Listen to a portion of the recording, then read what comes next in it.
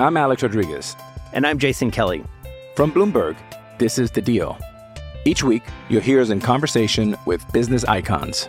This show will explore deal-making across sports, media, and entertainment. That is a harsh lesson in business. Sports is not as simple as bringing a bunch of big names together. I didn't want to do another stomp you out speech. It opened up so many more doors. The show is called The Deal. Listen to The Deal. Listen to The Deal on Spotify.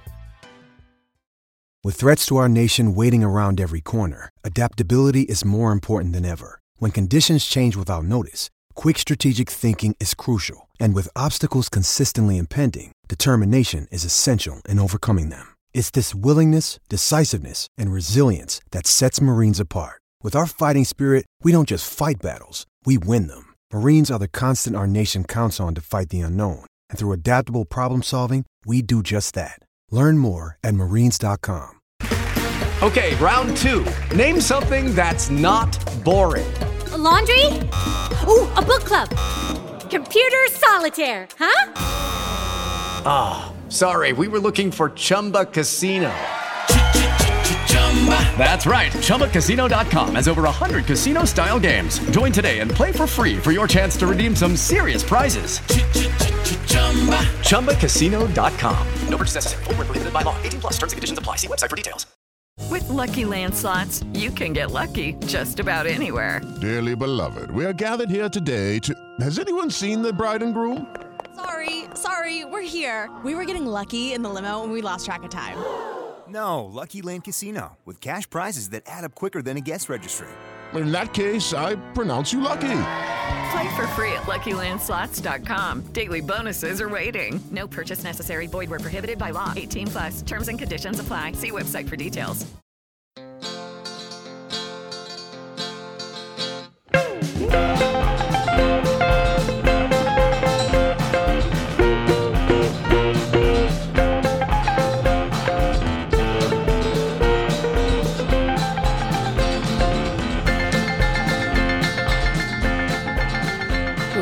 Hello everyone, this is Rob Wolf, and welcome to episode number 57 of Unforgettable, where we take a look back at some of the less heralded Mets in our beloved franchise's quirky history.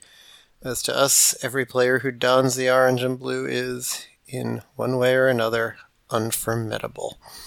I'll just dive right into it this week. This is someone who's been suggested by a couple of people. We're going to go way back in Met history, back to 1964, primarily 1964, which we visited recently when we looked at Charlie Smith. We're going to look at a player who came to the Mets in 1964 and who is mostly known in baseball history for being on the wrong side of some very prominent baseball history, not once, but twice. Once with the New York Mets, and that is Mr. Tracy Stallard. Tracy Stallard was born on August 31st, 1937 in Coburn, Virginia, and he loved to play baseball, and he was a local legend as described in biographies and articles I've read on him. He was a tall, strapping 6'5" and threw very hard, and he was undefeated in his 4 years at Coburn High School, throwing 2 no-hitters in his senior year, which, of course, earned him the attention of Major League scouts. And in 1956, he was signed out of high school by the Boston Red Sox. So hard-throwing and tall and right-handed, so, all things that the scouts love and love to dream upon. So he was indeed considered a promising pitching prospect with a lot of hopes for his development, but he did struggle early in the minors, particularly with command. If you look at his early minor league numbers, he generally averaged anywhere from 4.5 to 6 walks per 9 innings in the minors, even while striking out close to, or sometimes at some stops even over a batter an inning, which of course, even in the minors was less common than it is in today's strikeout-heavy baseball era. But he did finally seem to start to put it together a bit in 1959. He started that in basically I think it was the equivalent of Class A back then. And he went 9-4 with a 1.68 ERA in 13 starts, earning a jump up to AAA, where he continued to pitch well, putting up a 2.25 ERA. So he entered the 1960 baseball season on the cusp, it would seem, at the tender young age of 22 still. But he somewhat regressed in the minors. He didn't have as good a season as he did in 1959. In AAA, but he did get called up for a cup of coffee in September, making his major league debut on September 14th, 1960, throwing a scoreless mop-up inning against Cleveland in an 11-7 Red Sox defeat. 1 strikeout, 1 walk, no hits allowed in his major league debut. He got in only 4 games in the latter part of the 1960 season, most impressively his 4th and final game on October 1st, 1960, in the penultimate game of the year, facing a somewhat depleted but still impressive starting lineup against the New York Yankees, who were resting a number of their regulars on the way to the World Series, which they would be starting in just a couple of days. Tracy Stallard pitched 2 perfect innings of relief, striking out 4 batters. Most prominently, leading off the 8th inning, he struck out that season's soon-to-be-crowned MVP, Roger Maris. And of course, exactly 1 year to the day later, Stallard would face the Yankees and Maris again in a game which would yield, for Stallard at least, historically disappointing results. The 61 season would actually start happily for Stallard, as he'd make the Major League roster for the first time in his career, starting off the season, starting off as a swingman in the bullpen, ultimately joining the Boston Red Sox rotation in the second half of the season. For the 61 season, he appeared in 43 games, starting 14 of them. Mostly pitched in long relief, although he did pick up 2 saves early in the year. And he ultimately made his first start of his career on August 6, 1961, pitching well, but losing a 1-0 decision to the Kansas City A's. His very next start, he earned his first career win, going 8 2/3 innings in a 3-2 win over the Twins. It's a very Stallard-esque line of 5 walks and 8 strikeouts as he continued to flash those control problems that would kind of bedevil him or limit him over the course of his career. In fact, over his next 7 starts, he would go 1-5 with 1 no decision. That no decision was an outing against the Tigers and Jim Bunning, who he would match up with again, famously, as we'll discuss soon. And Stallard went 4 2/3 innings and walked 10 batters in that outing. But it was Stallard's final start of that season, for which he is probably most known in baseball history. October 1st, 1961. Stallard pitched what he considered to be the best start of his career to that point, and in subsequent interviews would ruefully note that felt like it might have been the best game he ever pitched in the majors. He threw 7 innings of 1-run ball, allowing only 5 hits, a walk and 5 strikeouts to a powerful Yankee lineup. Unfortunately for Stallard, that 1 run was one of the most memorable home runs in baseball history.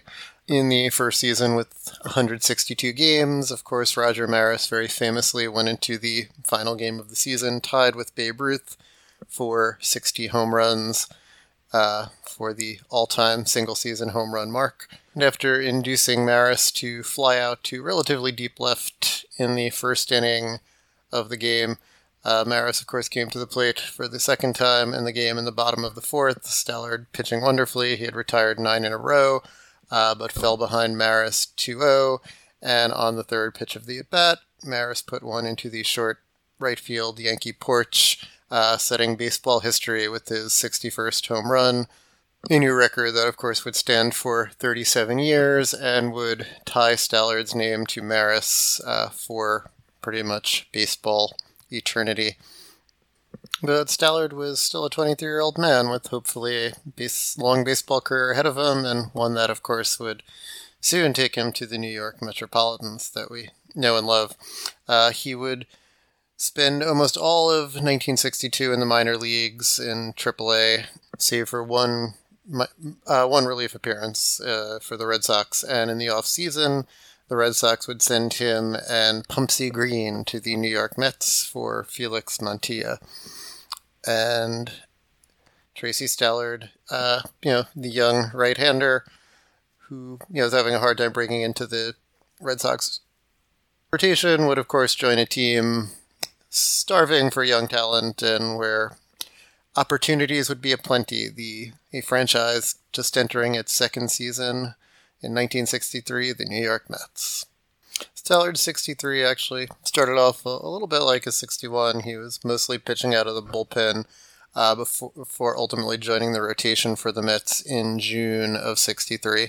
He actually got off to a pretty hot start in his first 4 starts. He won 3 of them, throwing 2 complete games and going 8 innings in the third, raising his record to 3-4. No small feat for a team that had gone 40 and 120 the year before and was 28 and 44 as of June 23rd when he recorded that victory over the Phillies. Stallard would actually get his ERA as low as 3.58 by the end of June, but he would struggle late in the year. Now, obviously, can't really blame one person for the 63 Mets' ineptitude, and probably there was not a lot of offensive support, but Stallard also didn't pitch well over the second half of the season and helped earn his 6-17 record, recording a 4.71 ERA and just really struggling down the stretch. But obviously, young pitcher, nascent franchise, so Stallard was going to be a member of the rotation again in 64. The team, I think, still hoped that he would develop. Honestly, I don't know what the Mets were hoping in 1964, but why not give a hard-throwing right-hander another chance? And while Stallard would lead the league in losses in 1964 with 20, in this case, a lot of that would probably fall to the team as a whole. As we all know, wins and losses not always the best way to judge a pitcher, and Stallard pitched better in 1964. 64 and 65 were probably his best major league seasons. Indeed, Stallard had some highlights that year for the Mets. He threw 5 complete games in 1963. He threw 11 in 1964, including 2 shutouts. On July 25th of 1964, Stallard led the Mets over the Milwaukee Braves in a 10-0 victory. He threw a 3-hit shutout, walking only 2 and striking out 7.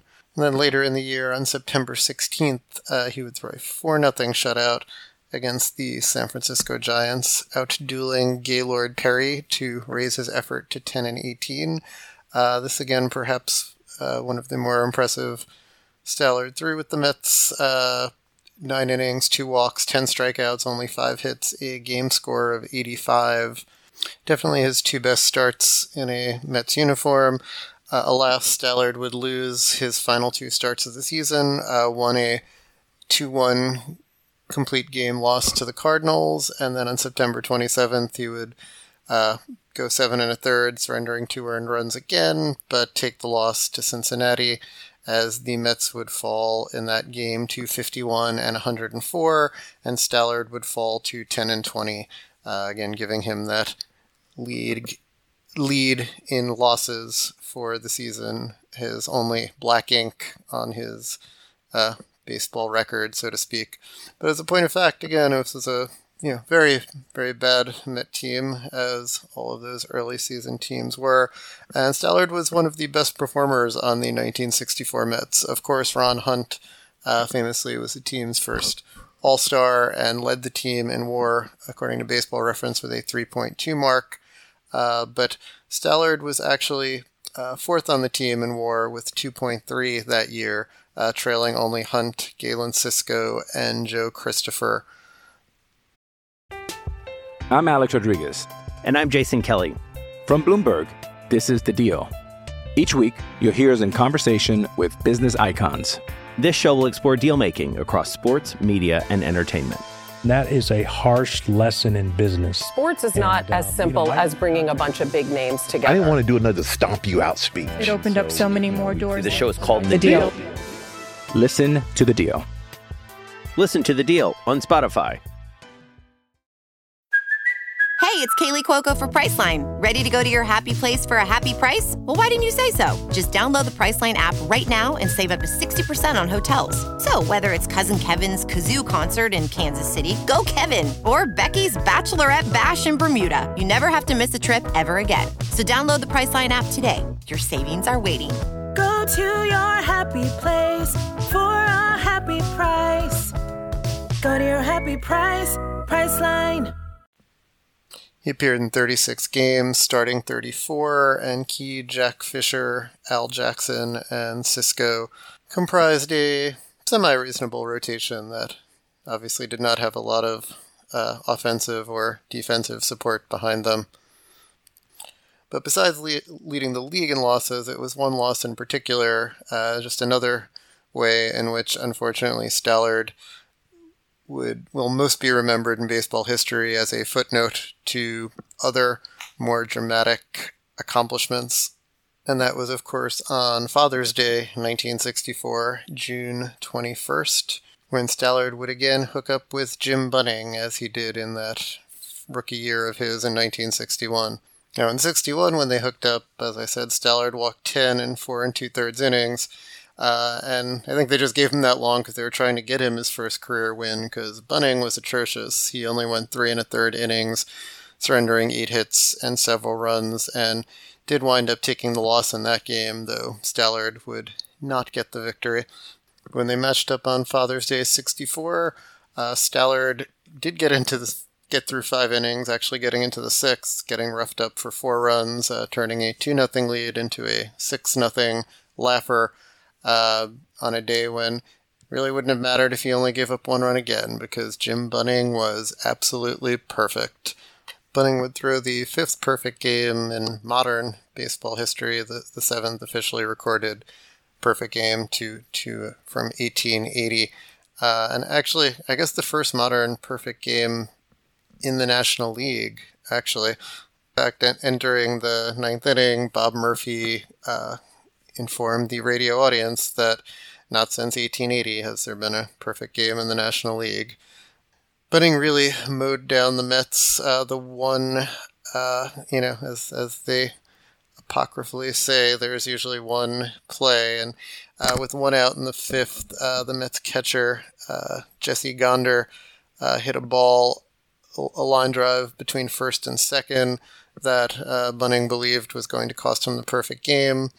No shift then, I guess, but the Phillies' second baseman, Tony Taylor, knocked the ball down in shallow right field and threw Gondor out from his knees, and from reports I've read, obviously probably anyone but the catcher probably would have been able to beat that out, but Bunning, after the game, acknowledged that when Taylor made that play, I thought I had something special going.